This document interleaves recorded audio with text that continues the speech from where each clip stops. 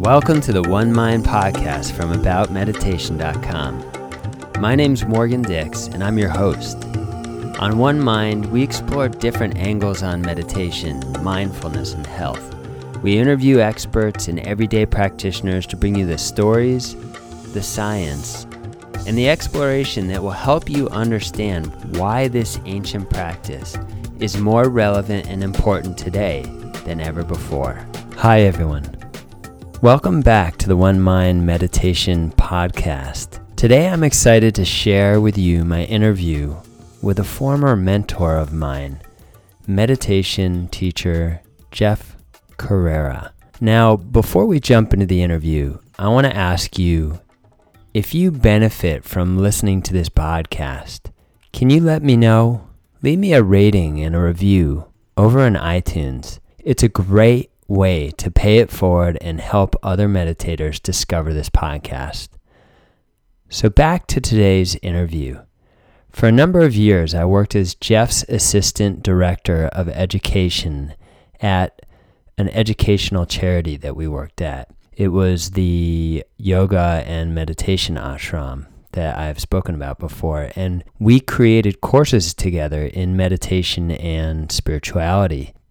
Jeff has always been a major source of inspiration to me and really to hundreds and thousands of people. He's a wonderful teacher, and he has an irrepressible spirit of inquiry that never stops. And today, Jeff and we explore his unique approach to teaching meditation, an approach which he calls the practice of no problem. And we delve into how that practice, which is amazing, helps you deal with challenging emotions both in life and in the meditative process. So I think you're going to get a lot out of this interview today. It's packed with wisdom and inspiration, and you're going to learn all about what Jeff calls the two miraculous gifts of meditation. So let's jump in to this interview with Jeff Carreira. Jeff, welcome to the show. I'm so glad you joined us today. Welcome. Well, thank you very much, Morgan. I'm happy to be here. Wonderful. So today, I'd love to talk a little bit about your unique approach to teaching meditation. You teach something called the practice of no problem. Can you tell us a little bit about what this practice actually is? And before you do that, create a picture for us and tell us the story of how you came to develop this approach to meditation. Sure. I've been meditating for many years and have done different styles of meditation at different times. But the main one I did was with a spiritual teacher who taught meditation as letting everything be as it is. And it's a very simple practice, very much like Zazen, which means just sitting. And it really is just sitting. You sit and you let everything be exactly the way it is.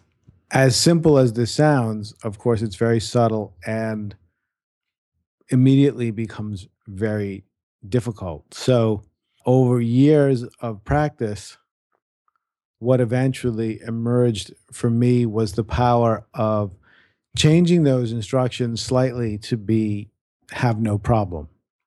I had found that particular perspective on the practice was the one that had the biggest impact on me. And I've had different opportunities at different times to experience profound insight based on the practice. But for me, the meditation didn't come particularly naturally. The first time I meditated, I was simply trying to complete 5 minutes. And I think I made it through about 2.5 minutes before I decided that I wasn't going to be able to meditate, and I quit. That was my first meditation attempt, and at the time I thought it was going to be my last, but in the end I picked up the practice again a few years later. But I just found it impossible to sit because my mind was driving me crazy. All the thoughts that start to Yeah. arise. Yeah. I think a lot of people are going to be able to relate to that. Mm-hmm.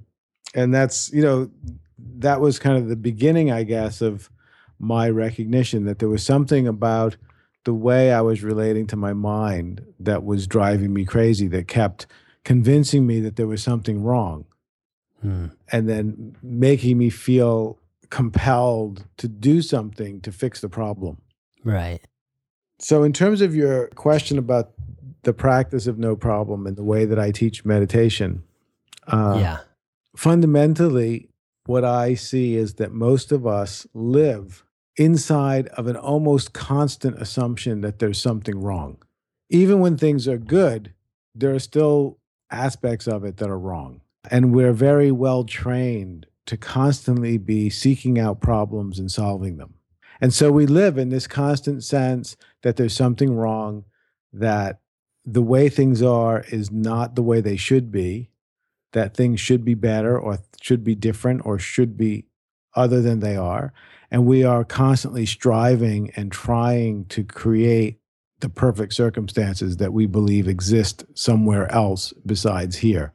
And that fundamental sense of dissatisfaction with the way things are leads to an existential unhappiness, an existential sense of discontent. And as I see it, the first miraculous gift of true meditation is discovering an unconditional sense of contentment with exactly the way things are, no matter how they are.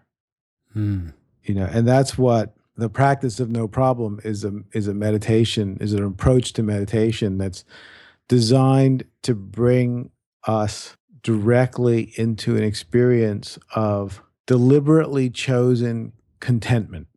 So this is amazing. I have two questions. One, that relate to different parts of what you just said. The first question is this sense of living within this fundamental assumption that something is wrong, which you kind of diagnosed as it's like a cultural epidemic.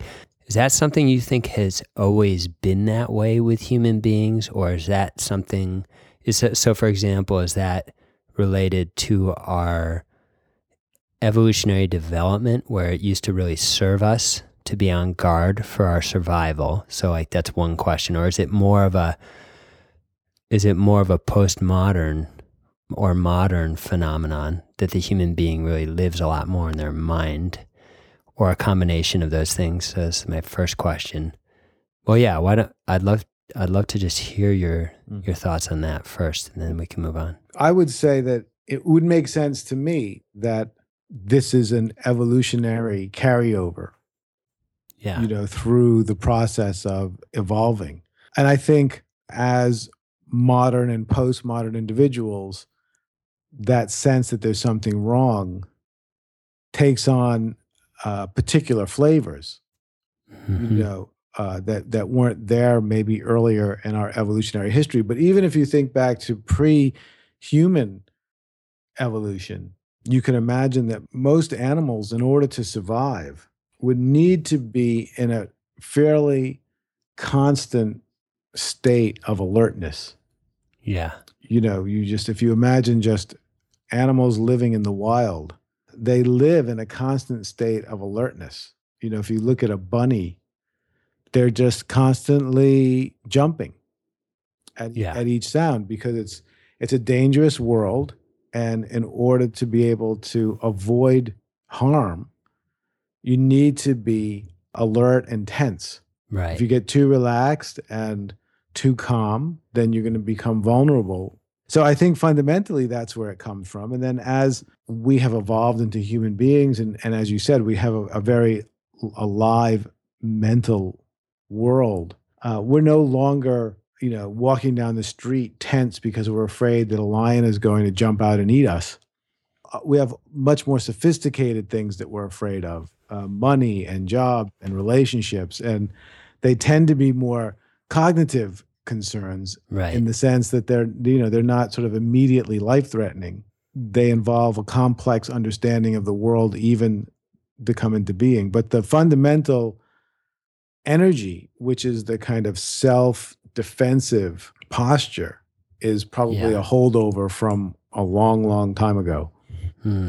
That's helpful. All right. And then the second part of my question was, when you started to describe the first miraculous gift of meditation is this recognition that really everything is okay. When you said that, I related to that from my own experience. From my very first spiritual experience ever was something resonated very deeply with what you said. And it was just this discovery that I understood that life was good beyond anything I could think or know. I knew it was beyond what I could even understand, that it was good beyond measure, that life itself was just miraculously, uncontainably good. And I wanted to ask you, like, when you describe that, where does that conviction in you come from? That understanding? Were there a series of experiences? Was there one experience in particular? What led you to that basic conviction in that first miraculous gift of meditation? Right. I've had numerous spiritual experiences, many of which came directly out of the practice of meditation. But the way that I relate to those experiences is that more than anything else, each experience would confirm for me that reality was profoundly larger and different from what I had ever imagined. One of the early meditation experiences I had that was particularly profound involved doing this practice of letting everything be as it is, and very sincerely trying to let go of each thought and feeling as it arose. And then as you do that, of course, you become aware of more and more subtle thoughts and more subtle feelings. And it almost feels like there's an acceleration. And I started to feel a panic, almost physical. In fact, it was a physical panic because I was feeling so overwhelmed by the process of letting go, until at some point I just relaxed. And my awareness, the place that I was seeing from, slipped out of my mind.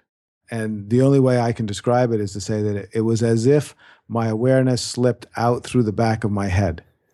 Wow. And I could see my mind and I could see my thoughts and feelings, but it now looked like a beehive of activity that I had always lived inside of, but now I was outside of it. Right. And out there, the normal sense of tension and activity and buzzing confusion was gone. It was like finding yourself floating in an infinite sea and feeling completely at peace, and then noticing that this mind was buzzing away. That experience lasted for a few days, and then it faded, and eventually I was back in the middle of my mind. But from that point on, I always knew that there was something more. Right. That the experience I was having of being a person inside of a mind and an experience of being human was not the limit of what was possible. And so it created a sense of wonder, and it put me directly in contact with the miraculous enormity of existence, which I suppose is akin to when you say life is good. Yeah. I shy away from words like good because they're inherently relative. So if something is good, it implies that it could be bad. Even though I would agree that life is good, the way that I mean it, and I think the way that you mean it, is not it's good as opposed to bad. It means it's inherently positive. Yeah, I think positive and infinite may be better words. Right. And so I've had, many different experiences where I lost the capacity to be unconscious. So I was consciously aware and awake, even through periods of sleep for a number of days, where I would just feel my body fall asleep. but I would stay awake and I would watch myself go through the different cycles of sleep, complete blackness, and then the arising of dreams, and then the dreams go away, and then there's blackness, and then dreams come and go. And the whole time I'm inside there, and I am just aware that my body is sleeping and my mind is going through the different stages of sleep, but I'm awake. And what does that mean? That my mind and body can be sleeping and I can be awake. I mean, it clearly means I am not my mind or my body. Right. And that just your mind yes, and your body. I am not just my mind and my body. That I am more than that. And again, that just leaves you with this sense that we exist inside of a miracle, the boundaries of which we have no idea.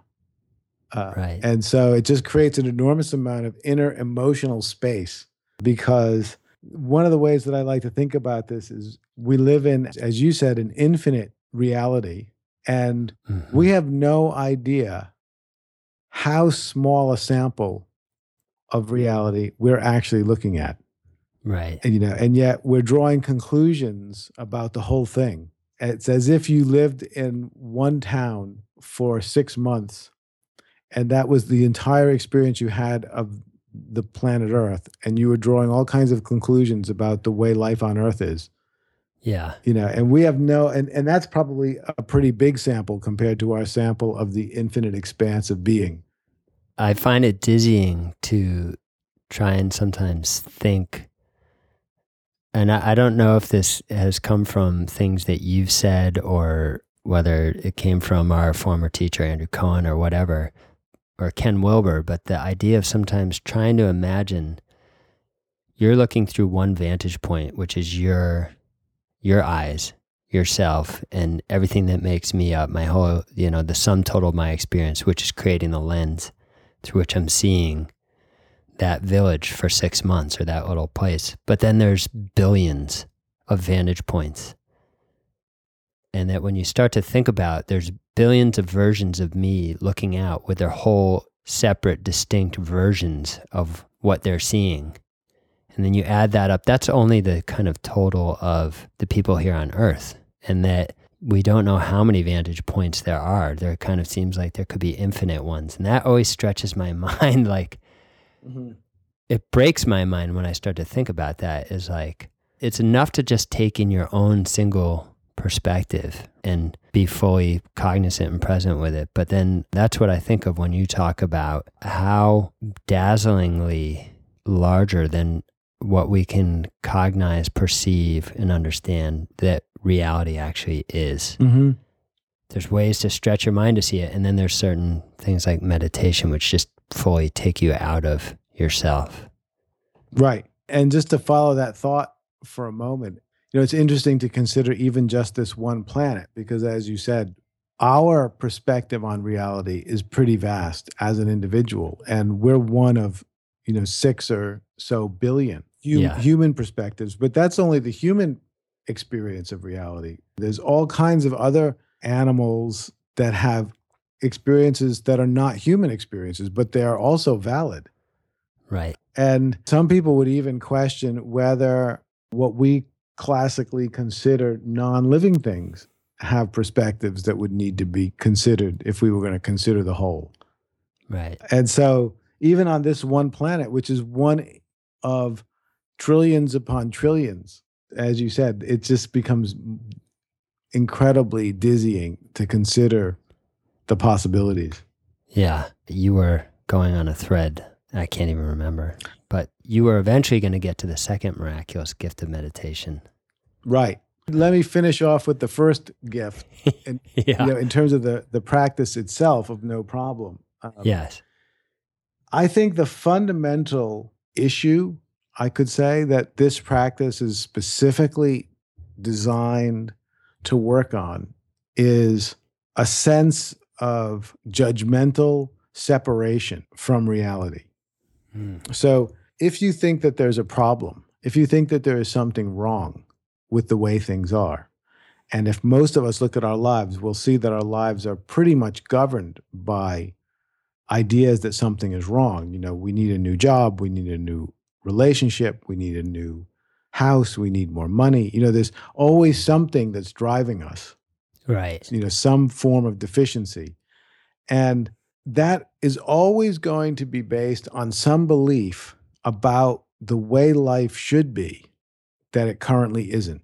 We can imagine the way life should be, and we can see that the way it is, and the difference is the problem. Right. And what's interesting about that is if we really want to start to think about meditation experience, we have to start to question the assumption that life should be some way other than the way it is. Mm-hmm. Because life is just the way it is. Reality is the way it is. Reality at this moment is exactly the way it is, and it couldn't be any different. Everything that's happened up until this moment has led to exactly the experience that we're having right now. And since there's no way to change the past, there's no way to change the present either. Now, that doesn't mean the future can't be different than the present, but the present can't be other than it is. So the idea that we live inside of, which is that somehow the present should be some other way, is basically a false idea that could only ever lead to a sense of dissatisfaction, because there isn't any way to make the present anything other than what it is. Right. That's the beauty of this, the way that we were taught this practice, which is let everything be as it is. It took me a long time to get this, but at some point I really got, if I let everything be as it is, or if that's my goal, there's literally nothing to do, because everything already is the way it is. And everything always will be the way. There's never a time when things are the way they aren't. Right? They always are the way they are. So there's literally nothing to do. And this first miracle of meditation is, in different forms, one way or another, people who work with this meditation practice eventually run into the reality that there's literally nothing you can do. Not only is there nothing to do to let everything be as it is, but there's nothing you can do that would make things be other than the way they are. There's literally no way out of these instructions. Mm-hmm. And when you really get that, something releases, some existential tension releases. It's deeper than your body, it's deeper than your mind, it's sort of in your soul or in your spirit, a sense of okayness, which is the contentment that I mentioned earlier. It's not some kind of explosive joy. I mean, you can have those kinds of experiences, but deeper than those is just a permeating sense of contentment that actually everything's okay. Everything is the way it is. And then what happens when people, before they have experienced that, when they're just imagining the possibility of experiencing it, like people might be listening to this interview, there's a part of you that goes, well, if I allow myself to be content with the way things are, then I won't be motivated to do anything. I'll just become a kind of couch potato, or something. Yeah. But that's because the habit of being motivated by the sense of deficiency and the sense that there's something wrong is sort of the only one we know. It's the only operating system that we know. We know that as long as I stay focused on the fact that there's something wrong and the problems that I need to face, then the awareness of those problems and that deficiency will generate the energy that will keep me moving and keep me creating. Yeah. And we're used to that. And so if someone comes along and says, well, why don't you just practice being totally content with the way things are? You say, well, then I'll be giving up my entire operating system and I'll just kind of won't do anything. Right. So this leads to the second miracle of meditation. Just want to say that was really good, because I was going to ask you, how is it do you find that people fight against the reality of things being what they are, or try and change just the simple truth that things are what they are, and you can't actually change that? And I think you just gave a really good example of one of the ways that we resist that truth or that reality of just the simplicity of being, the the simplicity of things being as they are. Good. Well, I'm glad I anticipated your question. You did.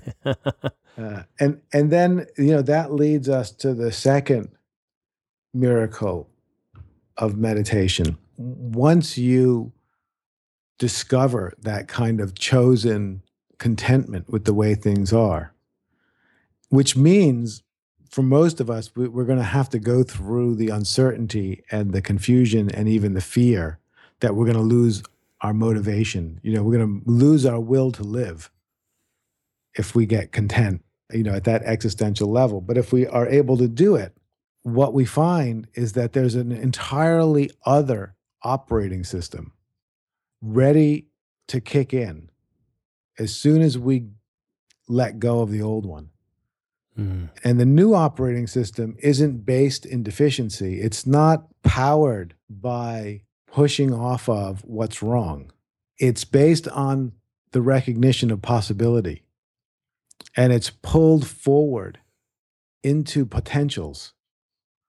So it's not sitting in a sense that there's something wrong and I need to fix what's wrong in order that things can be better, which is the old operating system.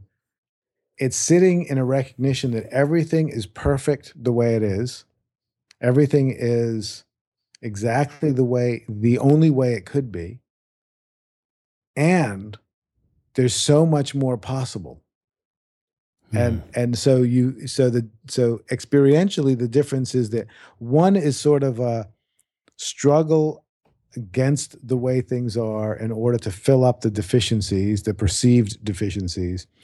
The other is like falling in love with possibility that literally pulls you forward into as yet unrealized potentials.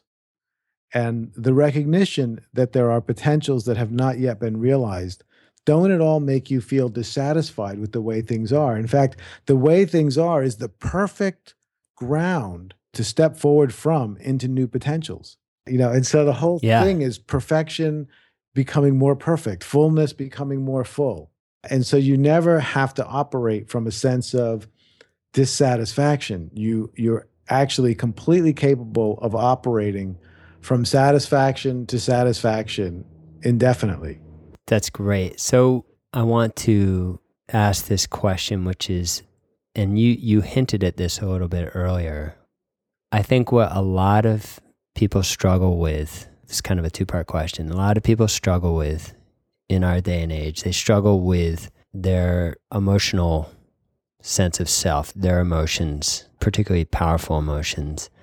And one thing you said about the value of a practice like this right away, meditation helps create more space around powerful emotions. But I wanted to ask, how does the practice of no problem help people deal with challenging emotions? And how would you coach or teach someone who is struggling with, say, a challenging emotional pattern? That's one part of the question. And then relating that to what you just said, because I don't want to, it was very powerful what you just described about the second real gift of meditation is the discovery of this new operating system, one where you're drawn forward into life by the recognition and the pull of potentials and possibilities. If you could build a bridge between these two things, like the often challenging, prickly nature of just the raw human experience, there's obviously nothing inherently wrong with that. It's just what it is. It is what we're made of. And we've all experienced challenges, abuses, trauma in our life. I don't know any adults who don't have trauma. And there's differing degrees of the degree to which we've integrated that, processed it, and healed through it. So how do you see your approach to meditation really helping with that? And then how does it relate to this new ground that you're describing? I know you're not saying that, well, meditation is just going to make your life such that you don't experience pain and you don't experience emotional pain. I know that's not what you're saying, but I think that's a concept that people come away with, or a misunderstanding of meditation, that it becomes a panacea and that you are just living in a warm bath or something like that. So can you speak to these things? Sure. it's a big topic. Yeah, it's huge. That you're It's opening huge. up. And again, I want to approach it in a sort of twofold way. One level at which this practice addresses challenging emotions, and then a deeper level at which it addresses challenging emotions. So Great. the first level is sort of everything we've been talking about, and it's along the lines of the famous saying that says, pain is mandatory, suffering is optional. And pain means that, yes, human life includes pain. There's not any way to avoid pain. But if we define suffering as the pain that we experience because we think we shouldn't be experiencing pain, then that's optional. I can have a painful emotion, and there's a certain amount of discomfort associated with that. But if I add to that some strong belief that feeling bad is wrong, I'm then going to have even more discomfort. And it's going to, result in the kind of contributing to my existential sense of dissatisfaction. So the practice of no problem allows us to learn how to experience our emotional pains without making a problem out of them, without adding to them some sense that their very existence is wrong. And as you said, that creates a sense of space. It doesn't make the pain go away, but it really does create a sense of space around the inevitable experience of emotional pain that we all have. Yeah. And that can be invaluable for a lot of reasons. I mean, first of all, it actually does feel better to have some space around it, even if the pain itself doesn't feel any different. Absolutely. But more importantly, that space, it allows us to make better decisions in relationship to our pain. One of the things that often happens is that pain makes us reactive. So we experience pain, there's no space, we react with actions that may and often are not the best responses that lead to more pain later. And then, the cycle continues. Pain, reaction, bad choices, more pain, reaction, bad choices, more pain.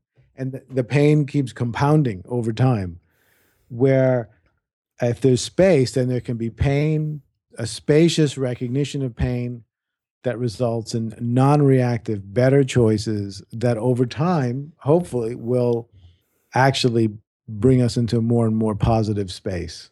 Yeah, that's great. Would you say that's similar to what you just described, this relationship between the difference between pain and suffering? And I recently interviewed Dr. Richard Miller. He works with trauma survivors, wounded warriors, soldiers who have PTSD.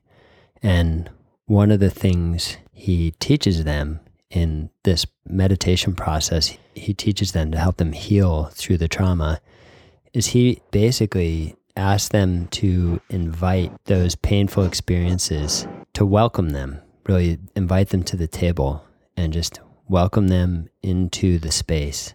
I don't want to even say embrace them, but really just to welcome them, to just let them be there. And when he described it, and he has an incredible success rate helping these soldiers heal, some of them healing trauma that they've had since Vietnam.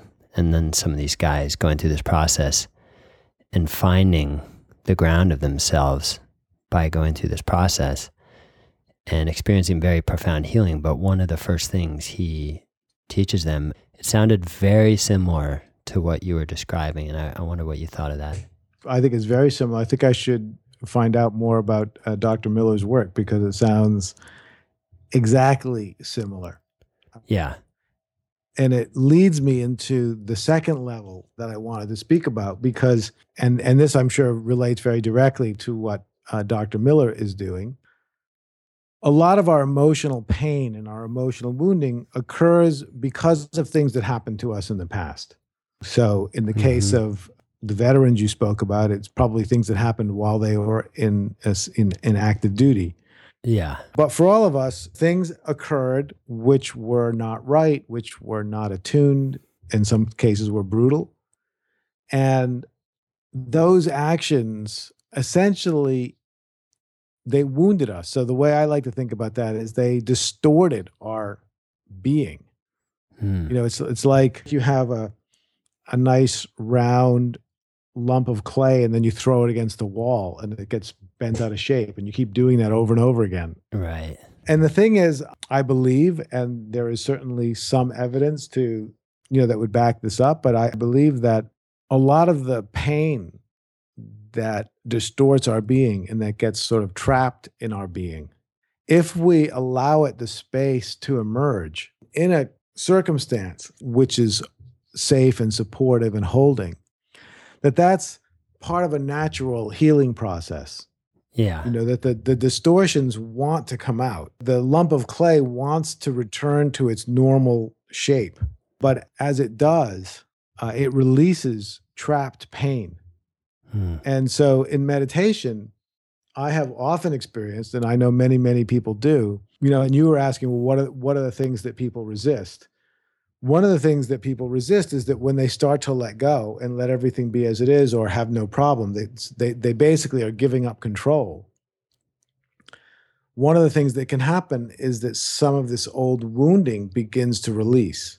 And they start to experience emotional discomforts of all kinds, and it can be scary. And of course, the reason that we get scared is because we feel like, oh my God, I'm unleashing something that I might not be able to get back. Right. And so our response is to resist the practice, which essentially means stuff the pain back inside. Leave it where it is. It's like Pandora's box, leave the pain trapped in my being so that it doesn't come out. But as you were saying, in terms of Dr. Miller's results with healing, when you allow the pain to come out, eventually it will come out. Yeah. And the distortion which was holding it will release.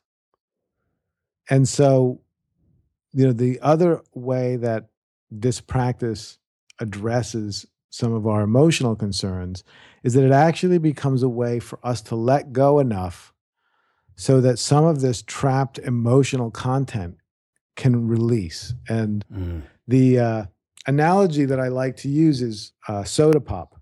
If you have soda in a bottle and you look at it before you've opened the lid, you don't see any bubbles in it. You just see water. Right? Because under that kind of pressure, the liquid will hold the carbon dioxide in solution so you don't see it. But as soon as you unscrew the lid, then you hear the fizz and all the bubbles start to come out of the solution. So all of that gas that was trapped inside the liquid, once the pressure releases, then it starts bubbling out. And the same thing is sort of true of our being. There's a lot of pain and discomfort and fear and et cetera, et cetera, et cetera, that's embedded inside of us. And as long as we keep a certain amount of pressure on ourselves, it won't come out. Yeah. But as soon as we start to relax, as we do in meditation, then some of this stuff starts to bubble out of us. And if we keep relaxing, it will keep bubbling out. And that's a great gift of meditation because it actually allows some of that to release. And it's also something that we have to be careful of because, these things bubble out, and it's important for us to be prepared. Right. To know that that's going to happen, and ideally to be meditating in a context with someone who will be able to support us through those kind of emotional upheavals. That's great. That's really clear. Were those the two aspects? Those are the two aspects. The one, Got it. The first one is just that we create space around our experience of pain. And the second one is that we relax in a way that allows some of the pain that's been trapped in our being to release itself. Fantastic. All right. So then how would you, someone struggling, how would you support them? Would you urge them to obviously create a safe environment for them to experience that? But how would you coach someone? Would you encourage them to continue to let go and just really let that pain be there and go through it? Or what would be your response? Well, of course, this is going to depend on the individual. Of course, yeah. And it's yeah. So knowing this is a kind of hypothetical question. Sure. But most of the people that I work with are psychologically healthy enough to release a lot of their pain. Yeah. And so, yes, I would coach them by creating a safe environment. I would be someone, because when this emotional pain starts to come out, it's powerful and important to have someone that you trust, that you can talk with, so that you're not just alone with all of this stuff coming out. Right. So Right. I can become, or some other meditation teacher or some other friend can become someone to talk to allow more of the, there's a certain amount of processing that's usually involved. Yeah. Which may mean understanding where the pain's coming from. It may not. It may just be having someone to say, wow, this really hurts, and have someone who's willing to say, I totally get that. And Yeah. one of the main things is that when people start to experience emotional upheaval, is there's some fear that they'll be rejected. So often the thing they need the most is just someone to witness the pain and be unmoved. So there can be a sense that, okay, I'm not going to lose everyone if I allow this to come out. There may be other people who have experienced more severe trauma for whom some form of a more therapeutic environment would be important.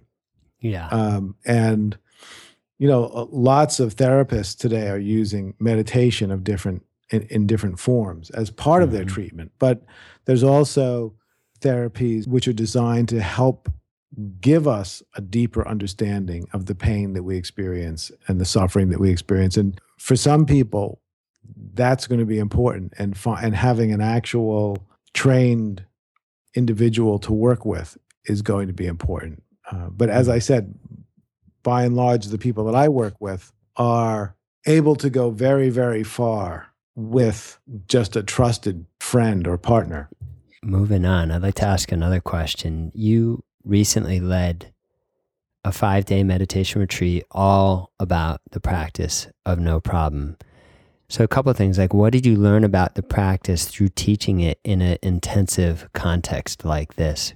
Was there anything surprising for you that came out of it? Any new understanding develop for you? And if you were to step back, how would you qualify the result of the retreat, and kind of what kind of experiences were people having?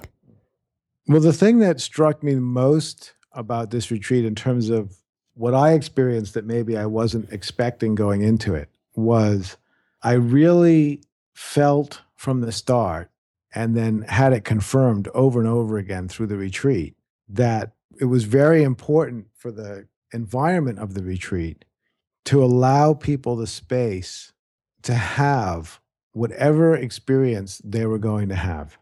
And, sometimes in different forms of meditation, we can build up ideas about what kind of experience we're supposed to have. But then those ideas just become another way in which we think reality should be one way that we can then compare our experience to make it wrong. Right. And instead, I really was emphasizing day after day for people just to make no problem out of whatever experience they were having. And by doing that, what I started to realize is that everybody's on their own journey. And that if we give up control, if we allow ourselves to find that existential contentment, and if we avoid the temptation to make a problem out of anything, and if we avoid the temptation to manipulate or try to control our experience, then our experience will unfold with exactly what we need for our journey. And that we can trust that reality will provide the right experiences for us better than our ideas will. And so on the retreat, it was, I really felt it was an amazing and successful event, because by and large, I think everyone found the space to allow their experience to unfold completely naturally and without interference. And what it meant was that people's experiences were different. It came in different forms, and some were personal to them. There was one person on the retreat who recently lost a spouse, and they had a major revelation and shift in Mm. their relationship to the grief that they were experiencing. So that's a good example of, emotional upheaval, and something really shifted. And for the first time, they saw beyond the grief. Mm.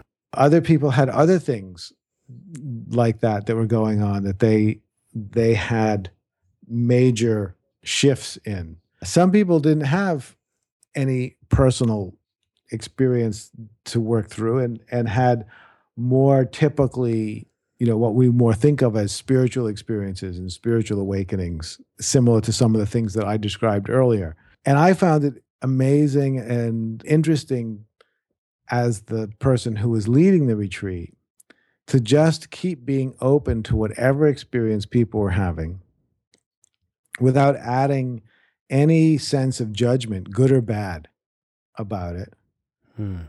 and continuing to encourage everyone to just make no problem, keep abiding inside of the space for whatever wanted to happen next, and just allow it to continue. And, one of the feelings that you had, as you said, it was a 5-day retreat, but it feels like, oh, you could do that forever because the experience would just keep unfolding.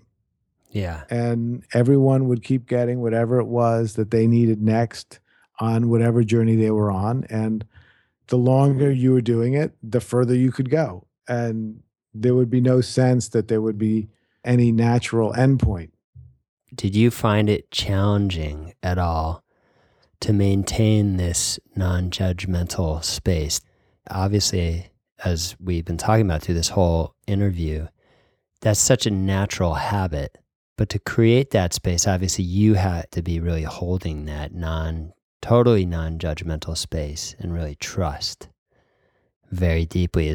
Was there a challenge in that for you at all, or a process? Right. I found it remarkably easy, almost natural compared to what maybe I would have imagined. The one thing that you have to contend with is that there are times when someone has an experience that's just either alien to you, not one that you've had, Yeah. or not one that you particularly feel a resonance with the value of it. Mm-hmm. And so obviously our habit is, if we don't kind of immediately see the value of something, that we would dismiss it. Right. And right. so part of the practice for me was just not allowing myself to forget that I have no idea what's supposed to happen. Yeah. And that whatever is happening is the only thing that could be happening anyway. And as I said earlier, my own spiritual experiences have left me with a deep sense that reality is much bigger than what I can imagine. And so as long as I was able to maintain that sense of the vast and miraculous and ultimately unfathomable reality that we exist in, then I had the space for any experience to arise, whether I could personally relate to it or not. Yeah. And to just have it be what's arising, and then to assume that because it's arising, it's supposed to arise, and there's a reason for it. And it doesn't matter whether I know what the reason is or not. All that matters is that I'm able to hold open the space for people to have whatever experience they're supposed to have. So we're getting towards wrapping up the interview, but I wanted to ask just a few last questions. How do you practice this on a daily basis? You personally, how do you find yourself putting this? One, are you on a regular basis, I don't know, daily or just on a regular basis, do you practice this meditation? I'm assuming to some extent, yes. And then two, outside of what we've already talked about, how do you see that in an applicable, embodied context in your life? Well, there's a few things. Yes, I do practice this meditation. And, in addition, I am doing other spiritual practices. I think it's important for someone who is sharing in this way to not only practice the thing that they have attained some degree of mastery in, which it is important to do that, of course, and I do that. But it's also important to be expanding into new domains, to be experimenting with practices that aren't the one that you got matched. Good for us to be beginners, to experience Yes. ourselves as being Yeah. beginners, to be under someone else's tutelage in a domain that you're not so familiar with. So I've been experimenting with more energetic forms of spiritual practice and other forms of meditation, and then also lots of contemplation and some physical practices. So I think that's important because it keeps us growing and young at heart, so to speak, Yeah. young in our Yeah. spiritual heart, and ever new and beginning and humble. That's great. And so I feel like that's important. And then the other thing is that this attitude of no problem is, it's something that you particularly practice inside the periods of meditation, but it's also something that starts to permeate your experience of life. And you catch yourself in life thinking that something is wrong. You don't have to just immediately assume it's not, but it creates, as we said earlier, the kind of space to go, well, is that really wrong? Or is it just not the way I want it to be? Right. Because those are two completely different things. You find in life that you discover more and more space for things to be however they are, and for you not to be so reactive to them. And as I said, in that space, you tend to make better choices. And as you make better choices, your life and the circumstances that you find yourself in present you with less and less of those kind of challenges. So over time, that kind of relationship to life allows you to create an amazing life. I mean, Fantastic. Go ahead. I was just thinking that as a meditation teacher, one of the main things that I hope to be able to give to people is the opportunity to live their version of a life that's as good as mine is. Because I feel profoundly happy in the life that I'm living, more so all the time. And I'm able to do what I really think is valuable in the world. And I have a sense that I'm actually making a contribution that matters. And I honestly feel that I am doing exactly what I most want to be doing in my heart of hearts. Not that it's always pleasant and always fun. I work hard, but I wouldn't change a thing because I am in the position to make the kind of contribution to the world that I want to make. And that's what I really want for everybody that I work with, that they're in the same situation where they feel like their potential is being realized and that they are giving their gifts to the world in a way that makes life feel completely worth living. Awesome. So on that note, do you have any final tips or words of wisdom for someone who may be just starting on the path of meditation? The tip that I would give is to be consistent. Spiritual growth, in a sense, is like investing. If you invest little amounts of money consistently over time, it adds up. Yeah. And in the same way, if you are consistent with your spiritual growth, if you do your practice and you're consistent with it, if you learn new things, if you explore new things, you don't have to go, you don't have to spend all your time doing it. Obviously, the more time you can spend consistently, the better, but it's more important to be consistent than to do a lot. Doing a lot in spurts will not get you the same depth of result that doing much less consistently will. You're much better off being consistent over time. And then you'll look back and, it's most of us have an addiction to immediate experiences. So we want to do the thing that's going to really give us some kind of recognizable difference today. Yeah. But if you are able to avoid the temptation to need that and you can be consistent over time, then you will look back over time and you'll be amazed at how deep the changes are and how much more your life is a reflection of your true potential than it was in the past. So I would say that consistency is more important than volume.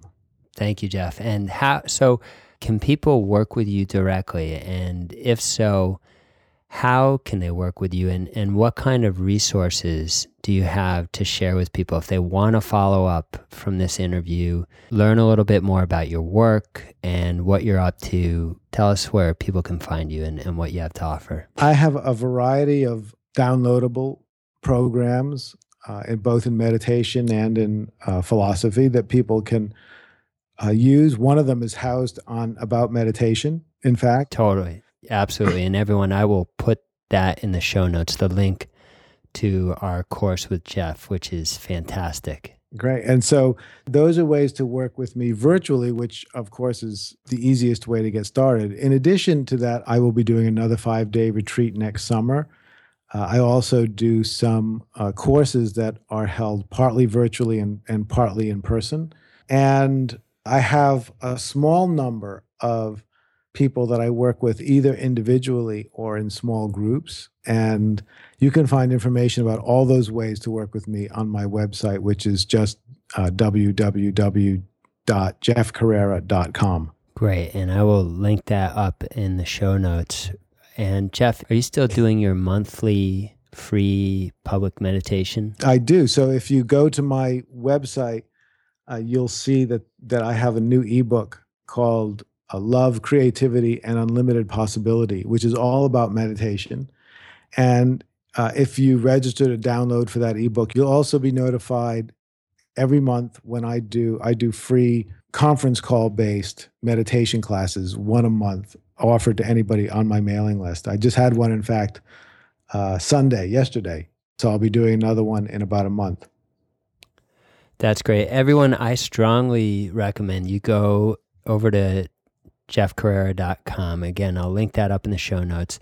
Get the free ebook and get on Jeff's list for his monthly guided meditation. I've done them before. I still listen to Jeff's guided meditations. I love them. They're very powerful, and I can't recommend them highly enough. So please, after the show, go over there, pick it up. And Jeff, thank you so much. This has been fantastic. Great. Thanks very much, Morgan. It's been a pleasure talking to you. I hope you enjoyed my interview with Jeff. If you want to follow up and download Jeff's free ebook and get on his list to be notified for his free public meditations, which I highly recommend, head on over to the show notes. I've included links there to all of his resources. So you can find the show notes over at www.onemind.com. That's www.onemind.com. Also, this episode is sponsored by our free Meditation for Life guided meditation experience. Head on over to aboutmeditation.com and you can pick up 2 free guided meditations. Head on over to aboutmeditation.com and pick those up today. And finally, let me know what you think of the show. Leave me a rating and a review on iTunes. I completely appreciate it. I'm grateful that you take the time to listen to this show, and your feedback is so helpful. I read all of your reviews. Today, I'd like to finish with a quote from Ralph Waldo Emerson, the famous transcendentalist, who says, "Do not go where the path may lead. Go instead where there is no path and leave a trail."